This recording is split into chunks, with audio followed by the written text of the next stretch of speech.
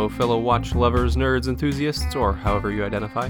This is the 40 and 20 podcast with your hosts, Andrew and my good friend Everett. Here, we talk about watches, food, drinks, life, and other things we like. Everett, how are you? Man, I'm good. I'm having one of those days where I need carbohydrates. I need a cookie, a piece of bread. This has only got 3 carbohydrates in it. There's something. It's just barely beer. You know what I had for dinner? Tell me. I had corned beef on a Hawaiian roll bun. Yeah, I just need the Hawaiian roll bun. Okay. I'll take the corned beef too, though. I had bacon with brown sugar and sriracha glaze. So, you know, your corned beef food truck, it exists. I know. Okay. One of these days I will make a special trip out just to see. I forget the name of it, but I will make a special trip out just to see this corned beef food truck. A visit to the promised land, if you will. So, Instagram user and fellow watch fam, iLovetts3. It's ILUVETTES3. Messaged us a few weeks ago on Instagram to say, hey, your Andrew's idea already exists. Which is the case with all of my good ideas. Right. So there's a place in Antioch, Tennessee called Max Corned Beef, and it's a food truck that, to Andrew's chagrin, focuses solely on corned beef. I remember telling Andrew that I didn't think that idea would work, or something to that effect. Wrong. So this place looks incredible. Because everything with corned beef is good. You know, when he first sent it to us, he was kind of chagrined about the prices. You know, I think that they're $14, $15, $16 for most of these entree items, but he sent us a follow-up. I think he actually went. I kind of ribbed him, you know, like, it's $16. It's corned beef is hard. The corned beef is hard and expensive. Well, so he sends us a picture. It's just half a sandwich, and this half a sandwich is like the size of a basketball.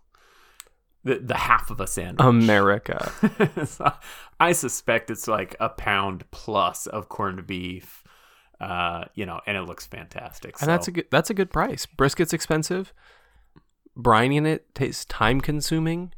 Right. It's an intensive process. You know, we've got a local place here called Falling Sky. It's a brewery, and they also do corned beef. They do corned meats. They do a beef belly corned beef. Ooh. And pork belly corned beef, or a corned pork belly. Pork belly, yeah, I guess, which is basically corned bacon.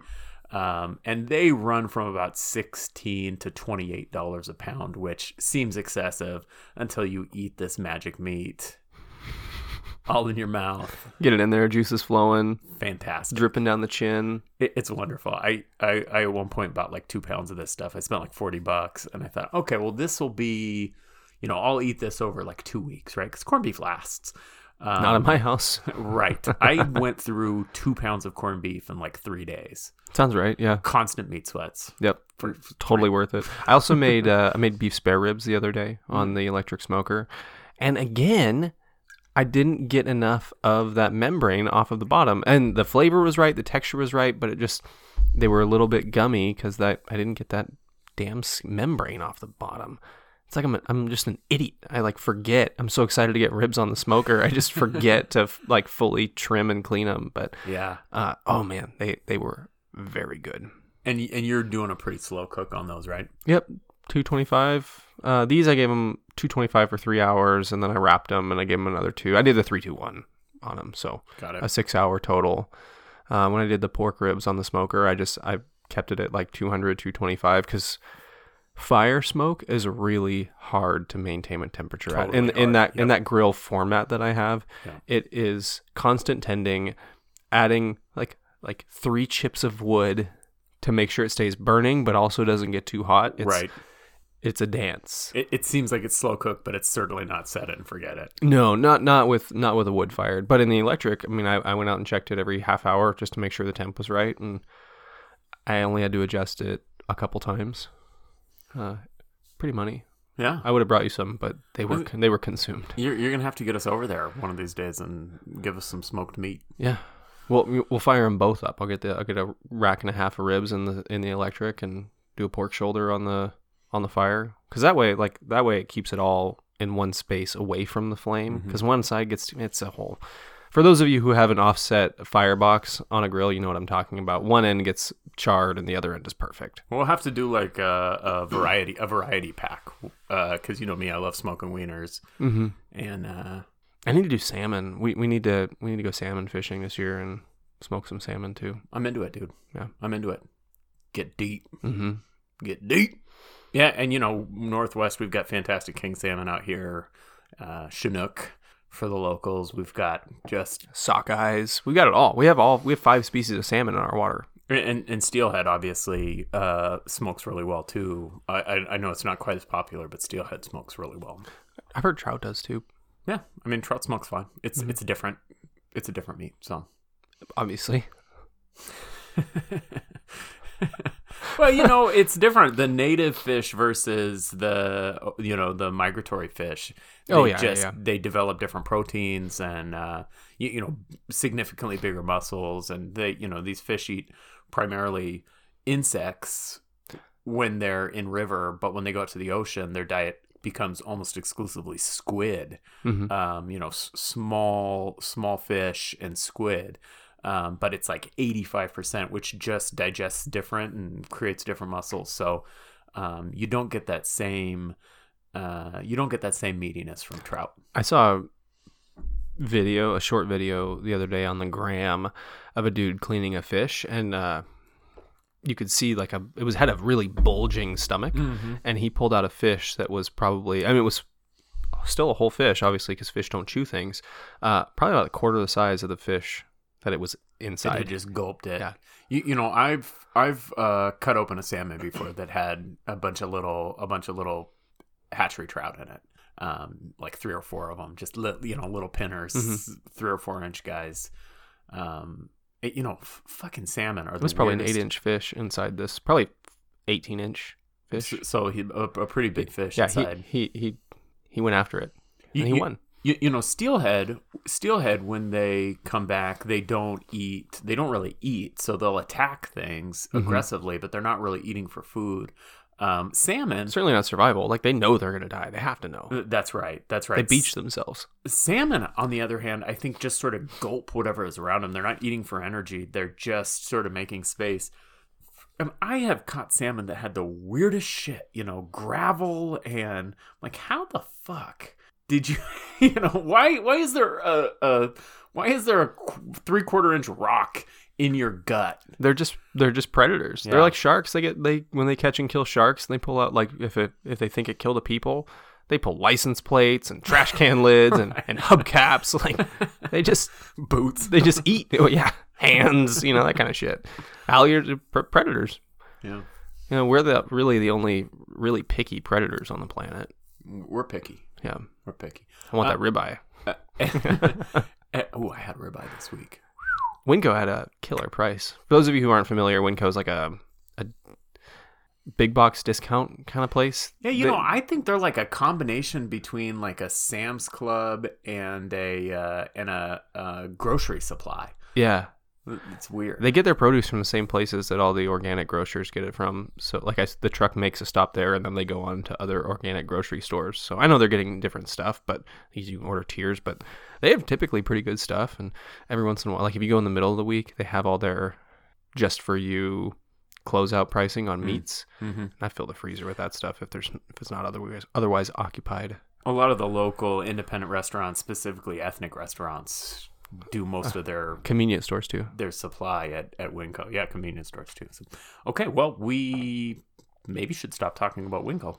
Yeah, and move on to Cash and Carry, which is another store that a lot of local restaurants use, and they are an excellent source of meat because you can buy bulk, like grocery-sized meat. They're a grocery supply store, and they are killer. You can buy like 20-pound briskets there and get a good price on it, and 5 gallons of soy sauce. I don't need 5 gallons of soy sauce, but you can buy it there. They also sell like restaurant quality storage, so you can get Cambro containers and stuff. Cash and Carry, y'all. Yeah.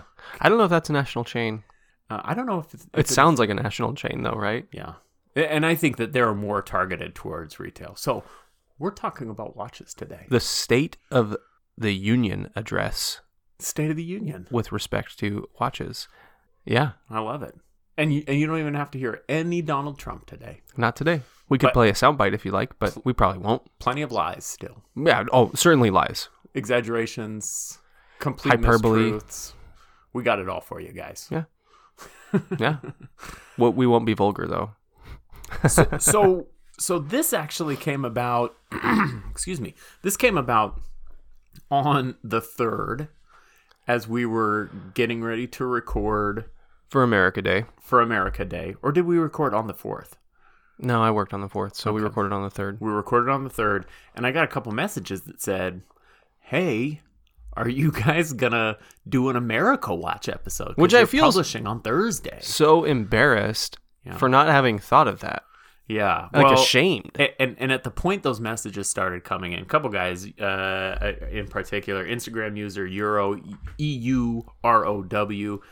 who's been a great friend of the show, Instagram user Middle 6 Feet. Some of these guys came and said, "Hey, you guys are doing an America episode, right?" And well, sadly, we've already prepared for a different episode, so we're not. But maybe we'll do it next week. So this is your 1 week late Independence Day America Watch episode. And I apologize. I've been off my game in the way of being creative.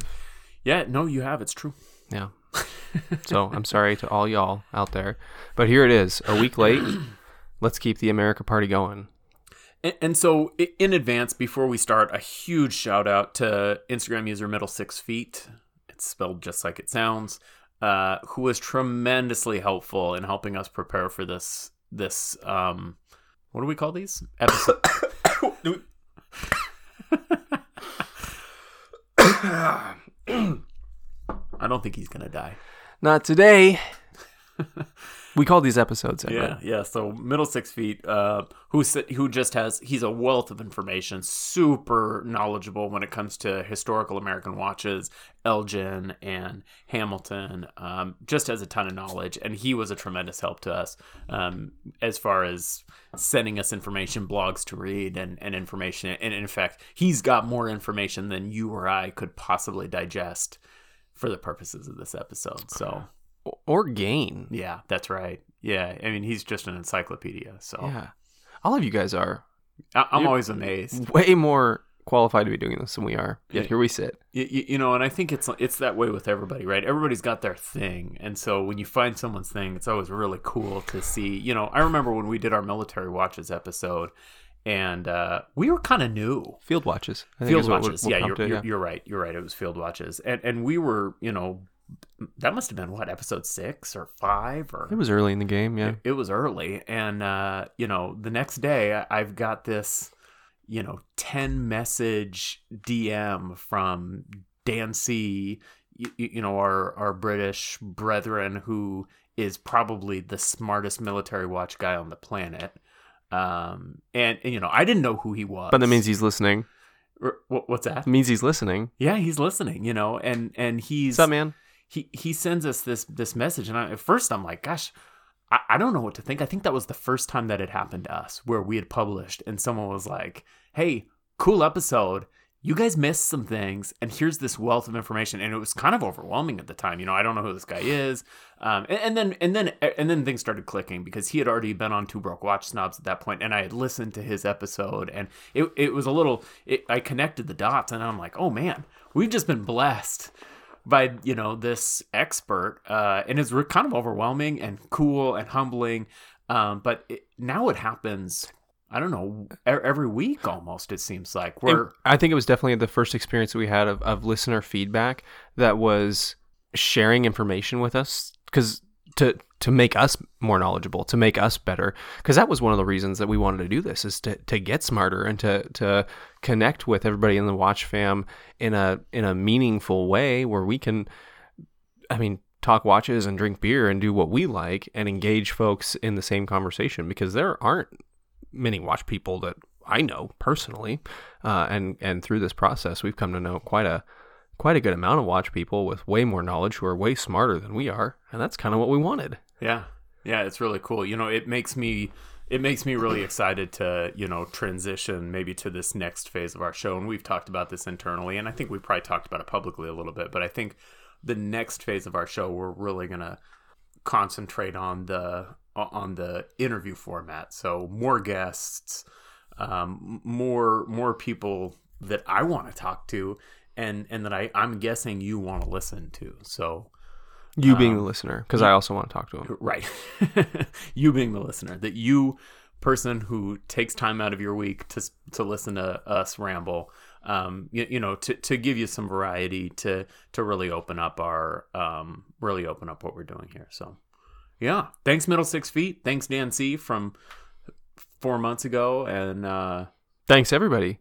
Keep writing in with ideas. we love it. We like doing ideas that aren't homegrown. We love your episode suggestions and things you want us to talk about, because A, you're more inclined to listen, and B, it breaks up the humdrum of things that we're thinking about, questions that we want to answer. We did get a suggestion this week to do a Swedish Watch episode, and I think it came no tongue in cheek, and which makes me consider it too, but I thought, well, that's interesting. So let's just do a globetrot. We'll just focus on watches that are coming from countries. We'll have to take a look at it. I thought, a Swedish Watch episode? I don't know. There's got to be cause for it. We're doing an American watch episode, and let's be real. At this point in history, in the way of mega brands, I mean, do you really think that we're gonna have Sweden beat? Yeah, no, we do not. I mean, Daniel Wellington's out of Sweden, so yeah, we already lose. Yeah, Daniel Wellington's a global powerhouse. There is one really impressive watch brand that I'm excited to talk about as we get a little bit deeper into this, that is not just an American watchmaker. He's an Oregon-based watchmaker. Ooh, I dig it, man. Mm-hmm. Well, let's get right into it. Can you start me off in the 17th century watch world? Let's just start off by saying there was a whole lot of promise from the American watch industry, and we sacrificed our prowess as global watchmakers and powerhouses to fight in World War II. That's the TLDR of this story. Yeah, that's how it happened. So, Switzerland, you can keep it. You're welcome, the rest of the world, because this is our 4th of July episode, so I can be a little bit gross. It's our 11th of July. No, it's our America Day celebration episode. Okay. You don't know when we're recording. Yeah, but they've already listened to the 4th of July episode. Maybe. Hopefully. Regardless. Start us off. We took one for the team. So, America, we're babies, right? Yeah, we're just babies. Children's. And internationally, we're babies, right? We've been, everybody at this point has seen Hamilton, and if you haven't, you should. But, really, we're talking about middle of the 18th century, before America gets its feet under it. Mm-hmm. And so while the Swiss and the British were killing it and making watches 17th and 18th century, America really doesn't get started. We're working on roads. That's right. Infrastructure, governance, we're building a country. A revolution and a few wars, What does happen, though, is particularly in the Northeast, the manufacturing processes in America, because of the way our country's coming from nothing, blank page, we're killing it in terms of manufacturing. So we've got smart people, innovative people, and they just, mid 19th century, early 19th century, we've got some of the best machining processes, manufacturing processes in the world, because of what we've become as a country. Because we have the environment for it, we've got the need, and we've got the opportunity. And those two things collide to create this perfect storm of innovation and entrepreneurial spirit. And so there's a little town called Waltham in the state of Massachusetts. Waltham, Massachusetts. And these guys... Do you think they say Waltham? Waltham? I think it's Waltham. They say all sorts of weird things. It doesn't have an R in it, so we can trust that it's not like pirate speak, but like Worcester, yeah, Massachusetts, Worcester, Massachusetts. Waltham. Well, that was one of those words when I was in Massachusetts, and you'd say things like grinder. People would be like, I'd say, oh, I'll take a grinder. You mean a grinder? Yeah, a grinder. Yeah, we just said the same thing. It's a grinder. Worcester was another one. It's got R's, not H's. Worcestershire, but it's Worcester. Worcester, Mass. Wrong. Anyway, Waltham, Massachusetts. These guys figure out how to cut metal better than anybody in the world. Waltham, Massachusetts in particular. And this fella named Aaron Dennison starts the Waltham Watch Company, 1854. And they make the very first 100% American-made watch. Waltham Watch Company, it's kind of a big moment, right? Because it starts this thing where in the next 100 years, next 80 years, America would become the best mass market, mass-produced watchmakers in the world because of our ability to make shit in an automated way, right? So you've got, Ford comes out of this movement and all these processes. Industry. This is the first big industrial boom in North America, and we're capitalizing on it in a way that's solving problems. Timekeeping was enormously important for the expansion of railways, which was, at that point in time, one of the national mandates was to grow the rail industry, and timekeeping played a huge role in that. Yeah. And so mid 19th century, 1850s, 1860s, by the 1870s, the United States sort of mass automated watchmaking industry is the best in the world. And it's putting serious pressure on the English and the Swiss in particular, who are still doing better high-end stuff. Well, the Brits kind of fall off. The Swiss are still doing the best handmade stuff in the world. But by the 1870s, we're killing them in our ability to quickly make things, make them consistently. I think there's this story about this expo where they come over and these Swiss guys are just stunned by our ability to cut these screws for these watches, because we have this fantastic precision machine screw process, and it's like, holy cow, this is incredible. So tech advances, really. To interrupt there, that's the birth of IWC. And American travels to Switzerland to join those two ideas, to join the speed and reliability and precision manufacturing with Swiss elegance, with Swiss quality, and IWC was born. Right. And so right, the Swiss being the Swiss are going to figure it out. Mm-hmm. Like, and they do. We got this. We got you, America. Yeah. And so by the time we get into the 20th century, the Swiss and the Americans are very competitive in terms of their ability to make watches. The Swiss still at this point, hands down, and this never changes, even to today, the Swiss still make better handmade stuff than anybody in the world. The high-end handmade stuff, it's still the Swiss. Mm-hmm. But in terms of mass-produced, automated, to-the-market watches, very close. You got the Americans and you've got the Swiss. And obviously we've got the French, and we've got other countries in play, but it's really British have kind of fallen off, the Americans and the Swiss. And the British fell off as a function of they were trying to use the American process of centralizing production, but didn't have the same processes available to them or the technology developed as American watchmakers, whereas Swiss watchmakers have this process of bringing in specialists for each process, and everyone lives in this really close proximity, and it's a decentralized, but everyone's still kind of working towards the same goal.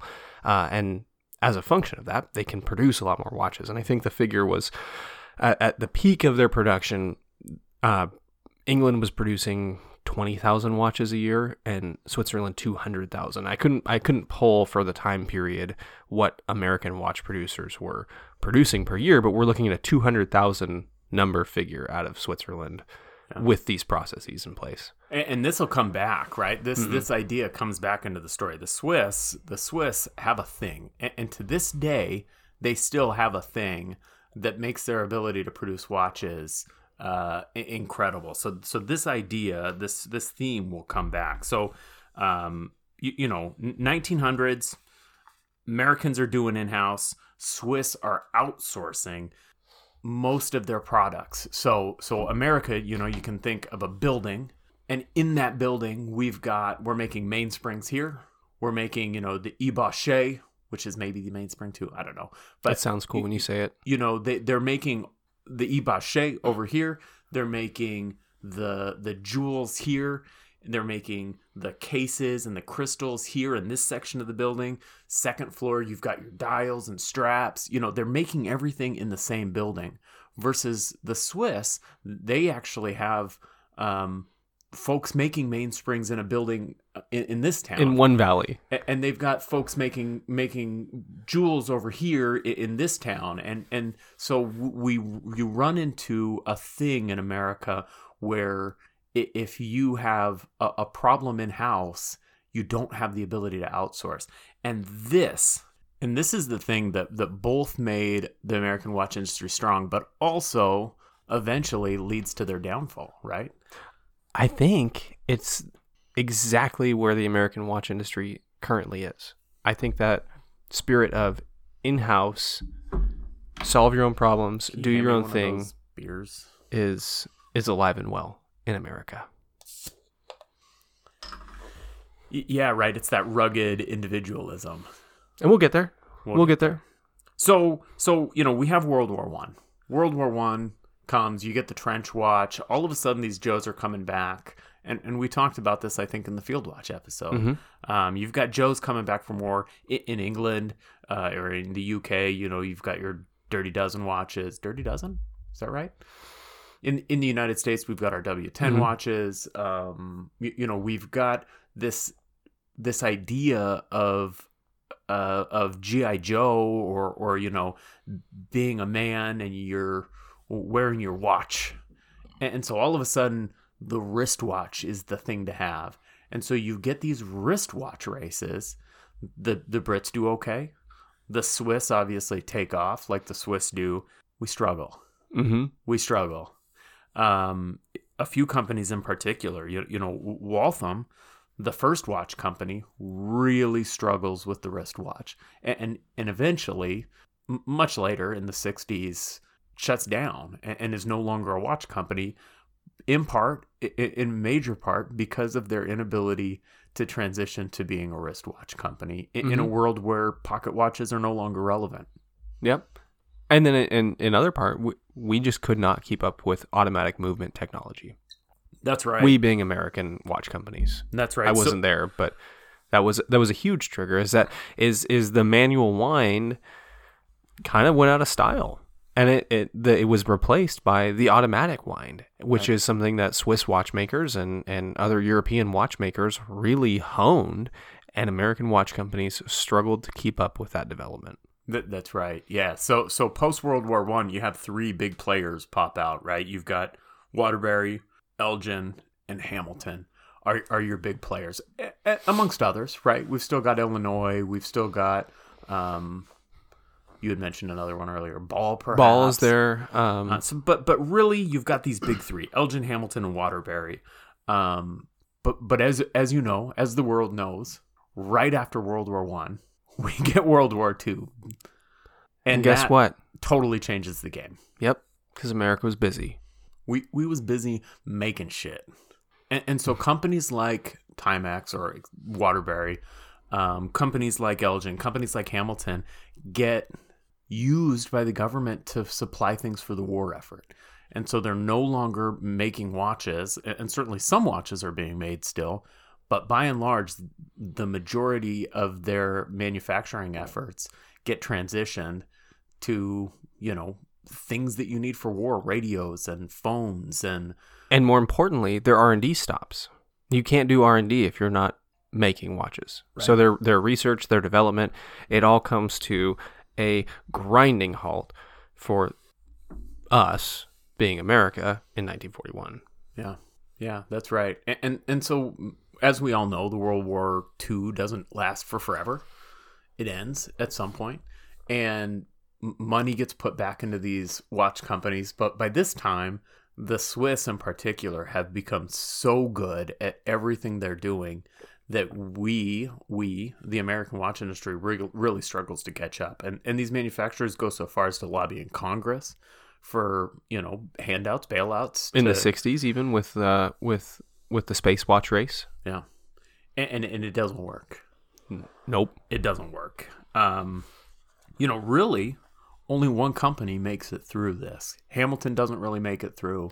Kinda. I mean, they lived through and then found a new home. Waltham shuts down in the 60s. Elgin shuts down in the 60s. These companies that 1950s, 60s was the death of the American watch company, by and large. So Waterbury is, the one company to sort of make it through. So they become the United States Time Corp, and then later become the company we know and love as Timex. Now, Timex is actually owned by a Dutch company. Yep. So we consider them an American company. They're headquartered in America. They're HQ'd. Yeah, they're HQ'd here, obviously. But owned by a Dutch company, and as everybody knows, heavily reliant on foreign manufacturing. Entirely. Well, almost entirely. And so we can talk about that a little bit later. But the one American watch company to make it through is almost certainly very minimally American. But if you look at even big mega brand companies now, their ownership changes. There are large Swiss watch companies owned by Chinese companies, and it doesn't matter anymore. At this point, it's who holds them now. That's right. Yeah, that's right. They're major manufacturing corporations, which most of them have other technology lines in their portfolio, not just watches, because to survive on watches alone, as a large corporation, I think would be impossible. Well, yeah, I mean, pretty difficult, right? As the bigger you get, the more you need to have your fingers in other pies. So, I think generally folks probably are familiar with the story of Timex. They never went anywhere. They killed into the quartz crisis. They really they leaned into it. They transitioned heavily. They relied on affordable Asian manufacturing. And Timex is this giant global powerful company now who's just right now really taking advantage of the power. I think they've perhaps slept a bit too long, but you can see that Timex right now is figuring out that we have a huge ability to affect this market, and we're going to get back into the game. No more being limited to Ironmans and cheap quartz movements. We're going to start killing it. And as we've seen with the Timex Q, or the Q Timex, excuse me, we've seen with the American, what are they calling that? What are they calling? I don't really understand your question. The American Documents collection, the Marlin release that came out recently. Timex is killing it right now, but it's only been very recently that they've really entered back into real sort of watch nerd watchmaking. And I think they're in a unique position right now to try to take back some of the American disposable income market, because the Swiss industry has a huge market share in America that's seeing some dips. It's seeing a downtrend, and it's going up and down. But I think right now Timex is seeing an opportunity to capitalize on disposable income in the American consumer market to try to start to take away something from the Swiss imports. Right. And I hope they do, because they've had some cool releases in the last several months to a year, and I'm excited to see what's coming next. And if they keep selling out, they need to make sure that they pace themselves, and they need to make sure they're making quality pieces. But yeah, there's zero doubt in my mind that they're going to continue to open up their share of that cool watch market. Well, I think too with the resurgence of reissues, I think vintage watches are kind of going to be the thing for the next couple of years, or vintage inspired watches. Yeah. Just the way you see new releases coming out, I think that's what manufacturers are banking on, is that the reissue. And I think Timex has a lot of really great options to reissue. Yeah, we were talking about Casio jumping in that game too. Casio needs to step up their reissue game, because we all know the F91, and we know some of these vintage Casio some of them they don't pieces have to reissue because they're still in production. But their bank, in the 80s, they were just absolutely killing it with cool, that. And they are dropping a reissue. They are dropping a reissue. Yeah, I sent you that. So I can't remember what the model was. I don't remember I don't remember it either. I think it's the one that Hopper's wearing in Stranger Things 3. We'll drop it in the show notes for you, a new cool Casio. But America. Fuck yeah. So, is that the first fuck? I think I probably dropped a fuck. Now we've got some on the bank. Sorry, kids. So of the other, big three, Hamilton. Hamilton's story is interesting because Hamilton never dies. Hamilton keeps going. They're a phoenix. They're a phoenix. You had mentioned earlier the difficulty the Americans had to make automatic movements, and Hamilton was no stranger to that. They struggled with automatic movements, but what they did was go to the experts, and they went to the Buren Watch Company in Switzerland, and they said, "Hey, we make watches. You guys make watches. We should be friends." And then they became best friends, and then they started a American-Swiss operation where they'd make things here, they'd make things there, and we've got Buren watches with Hamilton stuff, we've got Hamilton watches with Buren stuff, shared technology, and really cool watches. But which I think is the first true brand collaboration we see. I can't think of any before that's a brand merger to share technology. And Hamilton was a perfect company for it because Hamilton is killing it through the first part of the 20th century. They're making really cool watches, very neat aesthetic design choices, high quality, lots of precious metals. They're sort of the luxury watchmaker in the States, and not just out of some sort of domestic pride. They're actually innovative and really knocking it out of the park. Elvis, famous people are into it, and they're making a competitive piece. So it was a really natural transition for them to start using a company with the fantastic knowledge about movements to keep their brand going. But what it does mean is that eventually, the writing's on the wall early on, they move all of their movement production to Switzerland. And because why not? That's the peak of the technology. And the rest is history. We all know that Hamilton is now a completely Swiss company. Bought out, little sellouts. Little to no American anchor for Hamilton at all anymore, which is kind of sad because they're this heritage American company. It's sad for me. I don't know that it's sad for anybody else besides, prideful I think it'd be Americans. a little... I'm glad they don't ever try to capitalize on that heritage American branding. And I think they recognize that it would be a little bit I think inauthentic. I think that they definitely play their own history well without being overtly dishonest about it, right? They released just a few years ago a hack watch, and so Hamilton still knows where they came from, and they're still able to rely on their own library. But I think you're right, without doing it in a way that's ostentatious or dishonest. So the other one, Elgin Watch Company, and this is a sad story. Mm-hmm. Right? So Elgin, and I'm going to quote Middle 6 Feet here. Elgin was the salt of the earth company. If Hamilton was the Rolex of the States, Elgin was the salt of the earth watch company. They're making workhorse middle class watches for every man. And there's the Lord Elgin watches, which are a higher, an upscale brand, but they're not using high-end metals. They're not using platinum. I know there are some gold Lord Elgins, but really they're making watches for guys like you and me, and that sort of puts them in a place, right?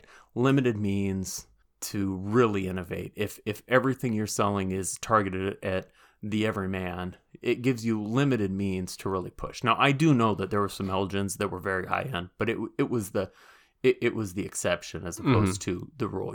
Hamiltons were making high end watches. Elgin really wasn't, but they see the writing on the wall. This move to automatic watches, and they do something really interesting. Instead of trying to recreate a Swiss movement, they start with a blank page and they make an automatic watch movement.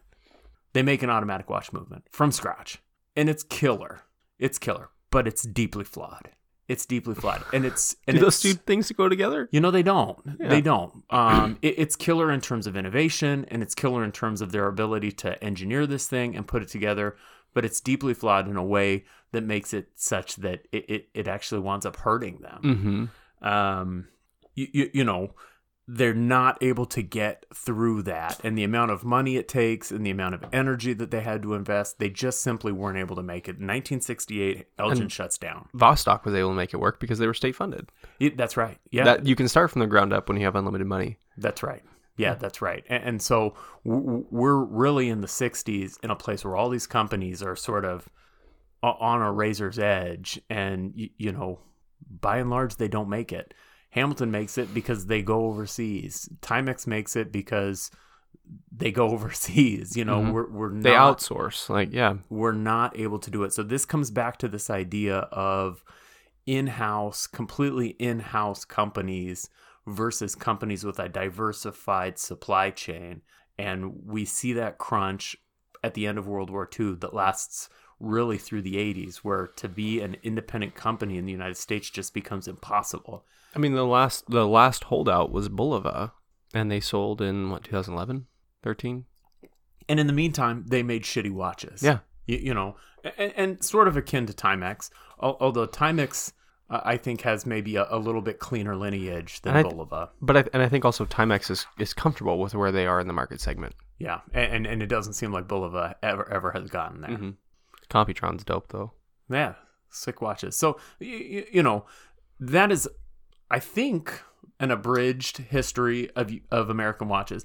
It's certainly not comprehensive. Can't be. It can't be. We don't have time. I mean, this would be a 10-part series, and we'd screw everything up anyway. So, we're definitely going to link some. We're definitely going to link some articles in the show notes. There's some blogs that I thought were super interesting, in particular on Hamilton and Elgin, that we got from Middle 6 Feet. But this, we hope, is interesting and sort of a threshold for you if you're interested in this. And if not, if this is all you want to know, I think that's fine. Don't rely on the things we say because we're kind of idiots. Yeah. So what about now? So now we're into the modern era. What about now? I hiccuped and burped all at once into the microphone. You're welcome. Now, I think we're seeing a bit of a renaissance in the way of the American watch industry. Yeah, absolutely we are. Renaissance is the right word for it. And I think we're seeing it in the way of small brands. Call them micro brands, call them small brands, call them what you want. We're seeing it in the way of that true to form American original, all in-house, and they're outsourcing for parts and stuff, but for the most part we're dealing with a lot of in-house functionality with the globalized resources that are available to cut out some of the cost, to cut out some of the R&D, to cut out the tens of millions of dollars it would cost to start a watch brand. And we're seeing some really great design, some really great decision making, and some really fantastic watches coming out of small brands based right here in America. You know, we see some big stuff. You know, I think we're on the cutting edge of the smartwatch industry. Call it what you will. I mean, there's some of you said in that, because we recognize that we American companies recognize that that's where watches are tending towards outside of watch nerds. And that's just the reality of it. You know, Garmin's in on the game. Obviously, Apple is leading the charge. You've got smartwatch companies all over the world that are Samsung, Xiaomi, Suunto. I mean, take your pick. Casio is in on it. Everyone's in on the smartwatch. Tissot is in on the smartwatch. We're just there. That is a part of the watch world at this point, and it's bringing people back into watches. And I saw a smartwatch. I saw an Apple Watch with a Rolex face on it the other day, and which was cool. I kind of dug it. But this smartwatch move is doing two things. One, it's crunching the big players, and two, you nailed it, right? It's creating this nostalgia, you know, the same thing that's making people want vintage, or, you know, vintage re-release. Timex and Seiko and Casio is making people just generally into the idea of an analog tool. Because they're counterculture to a point. That's right. I saw a hipster fellow with a handlebar mustache wearing a gold Casio calculator watch. Right. And I really dug his watch, but I'm not cool enough to wear the gold calculator. I know that about myself. He was, because he's a handlebar mustache. You should grow a handlebar mustache. I can't. You know that about me.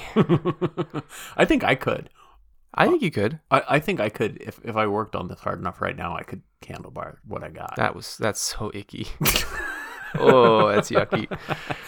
But what we're at a rebirth, a renaissance in American watchmaking, where people are passionate about making watches, and we've got some really cool companies out there doing that. And one that I wanted to highlight right off the bat is Keaton P. Myrick. I'm sorry. It's Myrick. Yeah, I think it's Myrick. Out of Portland, Oregon. The dude does built to order, 100% him in-house making the watch from raw metal, from raw materials. And they are so fucking cool. And now is he outsourcing jewels and mainsprings? Maybe. I couldn't tell from his website, but everything he some of his videos, he's got his machine, like his little CNC machine, working on things. Like he's building things from the ground up. Yeah. And they are so cool. So cool. And what's the price range on Myrick's? You got to ask, you can't afford it. Yeah. Because there are not prices. Yeah. Yeah. So, I assume probably that $20,000. They're in that $20,000 to $40,000 range, sort of same as RGM. There's a couple companies in the United States that have really sort of taken on this mission of handcrafting. So, and I think that brings me to the other thing that I think is really affecting. Not other things, but the other thing. Yeah, not other things, not yet. Just another thing that's affecting our push in America. So one, we have the smartwatch industry, and that's sort of an ancillary effect. But I think you're right on that's really behind this push. The other thing is ETA. Yep. ETA. So Omega is doing a thing, and by limiting access to their movements or threatening to limit access to their movements, people are forced to find other options. That's right. So you've got companies like Myrick, you've got companies like RGM, you've got companies like Weiss in Los Angeles who have said, if this is going to happen, we got to do it. Mm-hmm. We got to do it. And we're at a stage right now in the United States where we're on the precipice of having the ability for the first time since the 60s to make a watch in the United States. We're still not there yet. We're close. But we're really close. I think jewels, mainsprings, and pinions. Pinions are still a struggle. But so we're at a stage where, except for those three parts, we're going to get there. And being so close is going to make it so that someone's going to come out and say, hey, I'm an American ruby maker, jewel maker. I'm an American mainspring maker or whatever. It's going to happen. It's just a matter of time. And then you're going to see companies like Shinola or Mercer or Bernhardt, like any of these American companies transition, because Shinola's outsourcing, Mercer's outsourcing, Bernhardt's outsourcing, and they're bringing in movements from around the world. And you're going to see this shift where people know these brands, they're comfortable with these brands, and suddenly they have the all-American made, the all-American parts option.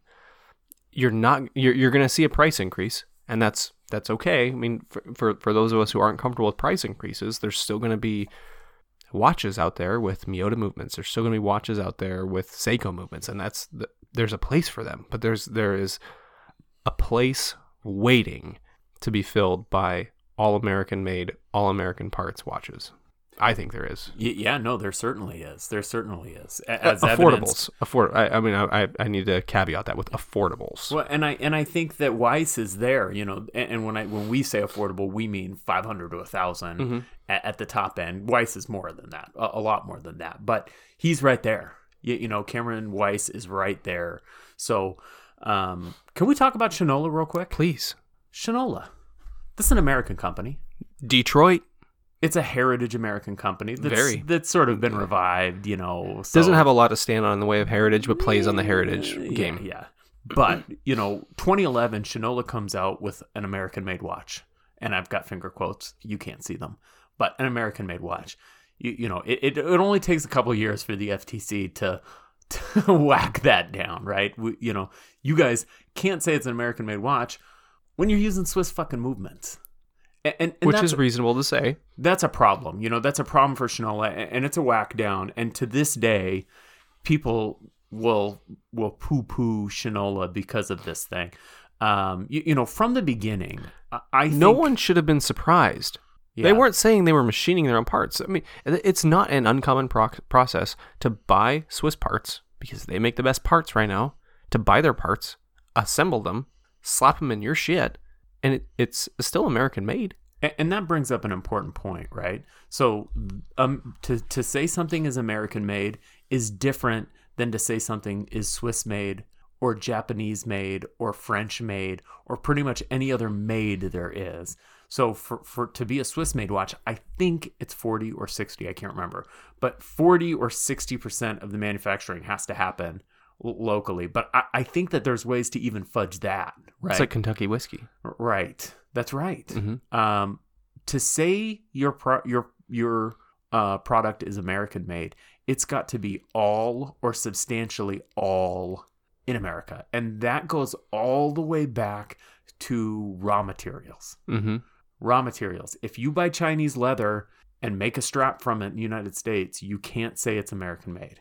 Which is a crazy high threshold. Crazy high threshold. And it's the highest threshold in the world. So when we poo-poo Shinola, we're noting that there's a different standard for American made. So Cameron Weiss, I don't think, because he gets mainsprings and rubies in Switzerland, I don't think that he can say he's got an American made watch. I think he has to stipulate 95% American made or whatever. That's different than anywhere else in the world. So here we've got guys that are doing all the assembly, doing all the testing, doing 95% of all of the machining, acquiring raw materials locally, and they still can't say made in America. That is incredible. And there's going to be some pride in that when we finally do have our fully made in America watch, whoever it is, whether it's Cameron or RGM or... I'll put the money down. That's right. Well, maybe I won't. It depends. But I'll put some money down. That's right. So, we've talked about some of these companies. We've talked about Shinola. We've talked about RGM. Now, RGM watches, they're kind of the OG in the American watch game, right? They've been making movements.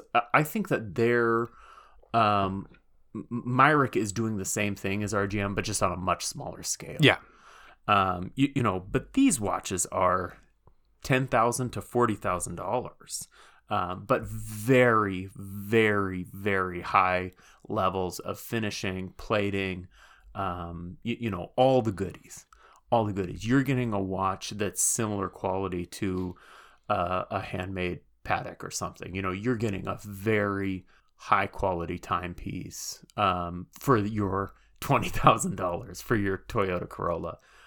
Or no Corolla costs $20,000. I don't know. New off the lot, you're leaving it for under 20. Right. So, there's something to be said for that. Maybe that's what I should get for my kid for a first car. I should get me a new watch. Get an RGM. Yeah. But there's lots of companies, right? There's, Brew Watch Company doing all their assembly here. In Brooklyn with Seiko Mecha Quartz. Seika? Yeah, that's the one. Seiko Mecha Quartz movements. Mm-hmm. In their espresso timer. What's the name of that watch? Retrograph. Yeah, Retrographs. There's dozens. Vortic. Mm-hmm. Oh, Vortic's a cool company, right? Because Vortic's truly American made. They're using Illinois or Hamilton, maybe not Hamilton anymore since they got sued. Zodiac. Owned by Fossil. American made. Kobold, Martinero, Oak & Oscar, Throne. Oak & Oscar makes some cool watches. We could talk about... There's a bunch of brands now, and we're sort of late to the game here, and so we'd just be throwing out names like I just did. But there's a ton... If you want a watch that's made by an American company, assembled here, you can find them. There's only a few that are making movements here. Weiss... RGM, Myrick, and there's a couple of others too. But that's much more limited, and you get up in price really quickly. But if you want a watch that's assembled here, machined and assembled here, you can find them. Yeah. You can find them. So the Timex. Before we move on, Timex American Documents. Yep. People fucking hate this watch, and I don't know why, but people hate this watch because they want to be hating. Because it's a $500 quartz watch with subpar finishing. Shinola, you're looking at $800 for quartz watches with subpar finishing. Right. Oh, maybe. I mean, I've never seen a Shinola in person. Yeah, no, I mean, they're good. I haven't seen one of these American Heritage watches. They came out about 6 months ago, maybe 3-4 months ago. But they're neat, and they're making them in Pennsylvania. They've got brass that's mined from Benjamin Franklin's house, right? From Benjamin Franklin's house. You know, they've done a thing. They've done a thing, which is to say, we're gonna commit our company to making something in the United States. We're an American company. Again, finger quotes. We're going to commit ourselves to making something in America. And I love it. Yeah. And I love it. It's a Swiss movement. So they're not making the movements here. Seems to be okay to me. I think so too. Here they're employing human beings in the United States in manufacturing jobs. They're going to be expensive. It's $500. I mean, my F-150 was likely imported from Mexico. Yeah, that's the least American thing in this room. Your Ford F-450. I wish I had an F-450. But what is it again? An F-150? Oh, yeah, same thing. Like every other truck in the world. What's an F-450? Does that exist? That's America, yeah. But I think I take issue with I take issue with the threshold for American made. Because in every other industry outsources, imports, they do things in the most cost-effective way. There's something to be said for committing to doing something in America. Even if it's only part of your process, there's something to be said that should be applauded. So people don't like the American Documents watch. I think it's boring, but interesting at the same time. And I love the fact that it represents a commitment to manufacturing in the United States, something we are sorely lacking right now. I can get behind that.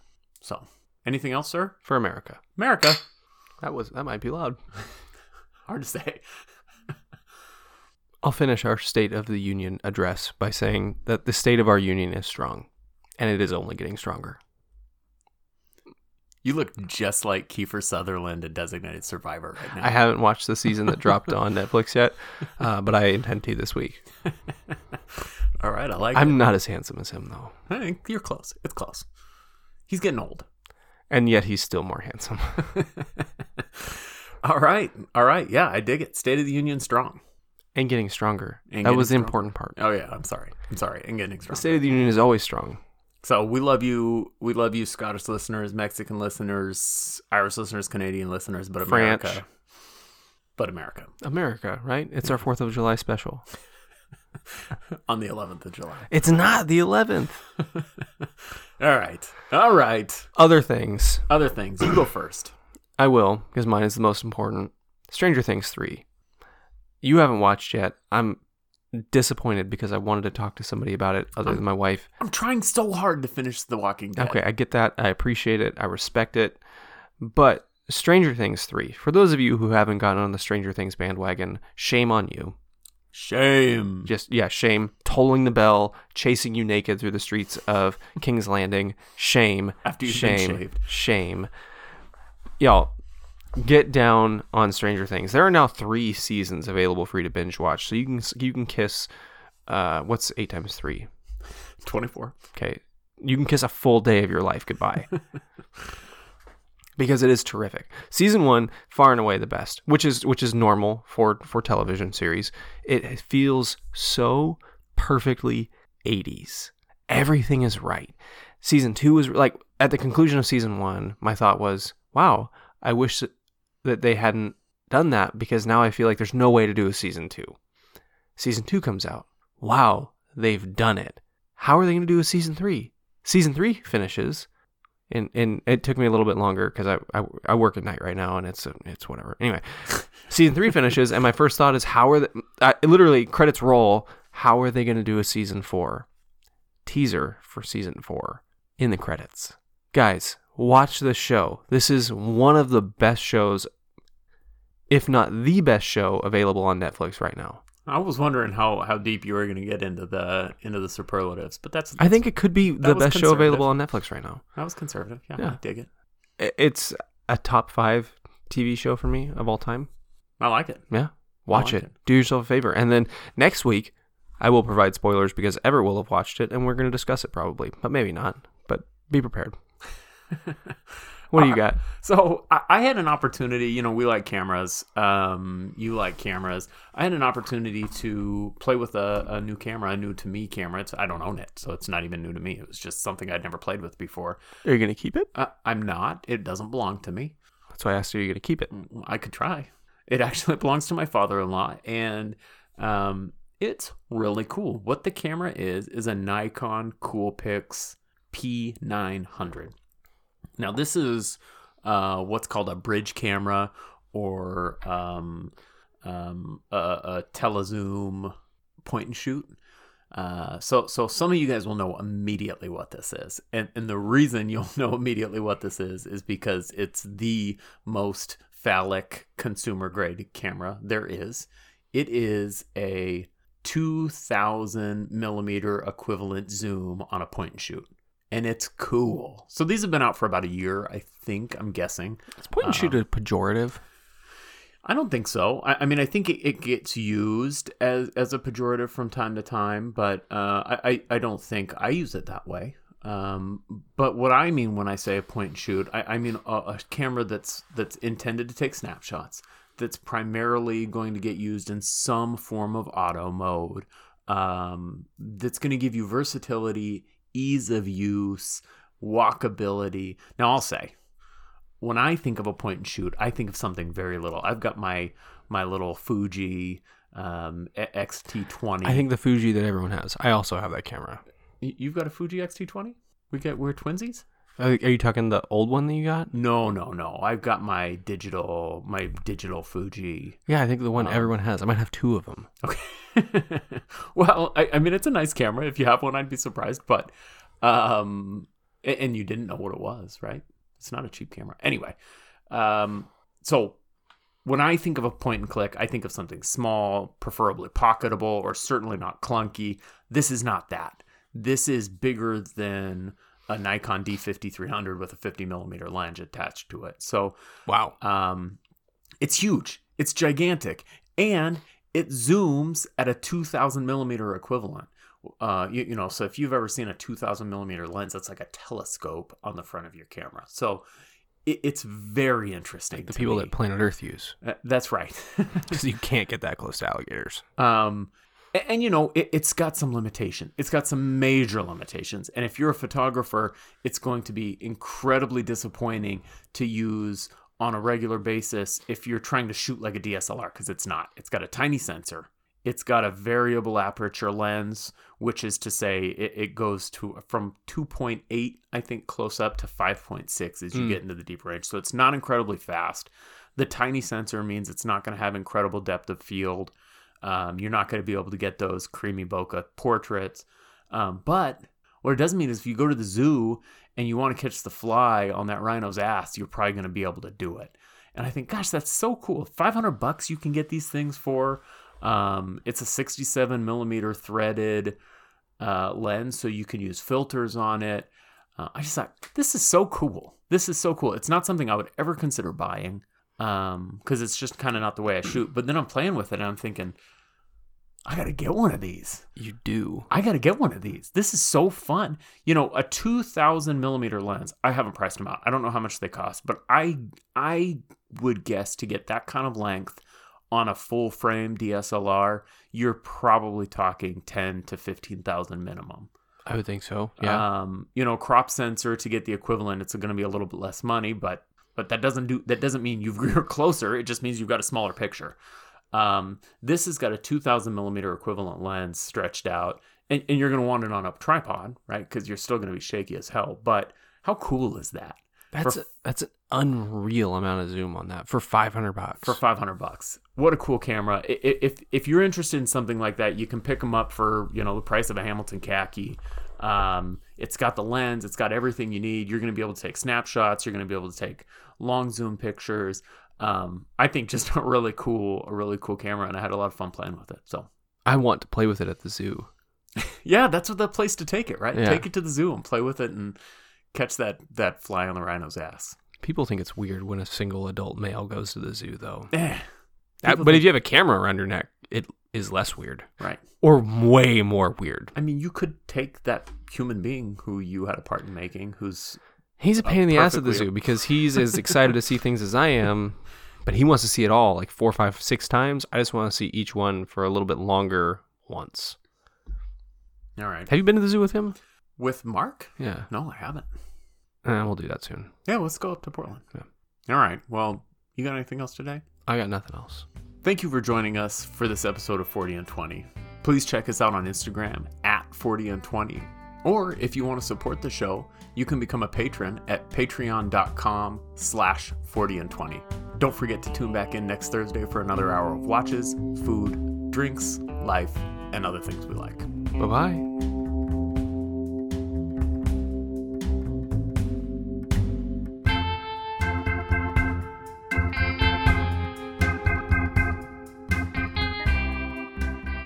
Our music today is Bummin' on Tremolo by Kevin MacLeod of Incompetech.com, licensed under Creative Commons by Attribution 3.0 license.